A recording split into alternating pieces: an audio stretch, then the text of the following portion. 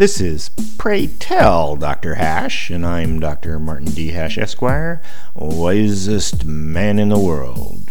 'Cause the competition just ain't that tough. And these are things I wish someone had told me. Today's topic, debating.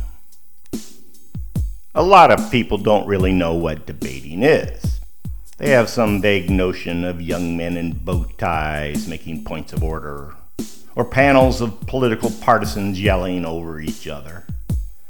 But the denizens of the internet, social media specifically, have turned debate into a sport. Sometimes, very rarely, somebody actually changes their mind, but the entertainment and the fun is in the contest of rhetoric, logic, and personalities involved. There are no special requirements to debate. You don't have to be especially intelligent, knowledgeable, or even know what you're talking about. You only need thick skin. Many newbies, not familiar with online debating, begin with an awkward post, get embarrassed and insulted, and leave before they ever get a chance to learn how to engage.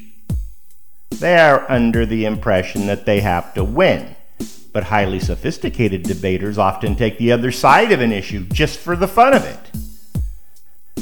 Clever rhetoric will beat out logic every time. After some experience, you'll know which arguments are effective and which are failed experiments. It's reasonable and expected that your oral illusions will become more and more persuasive as they refine over innumerable debate encounters. No one will be convinced, but there may be lurkers who will think differently because of something you said.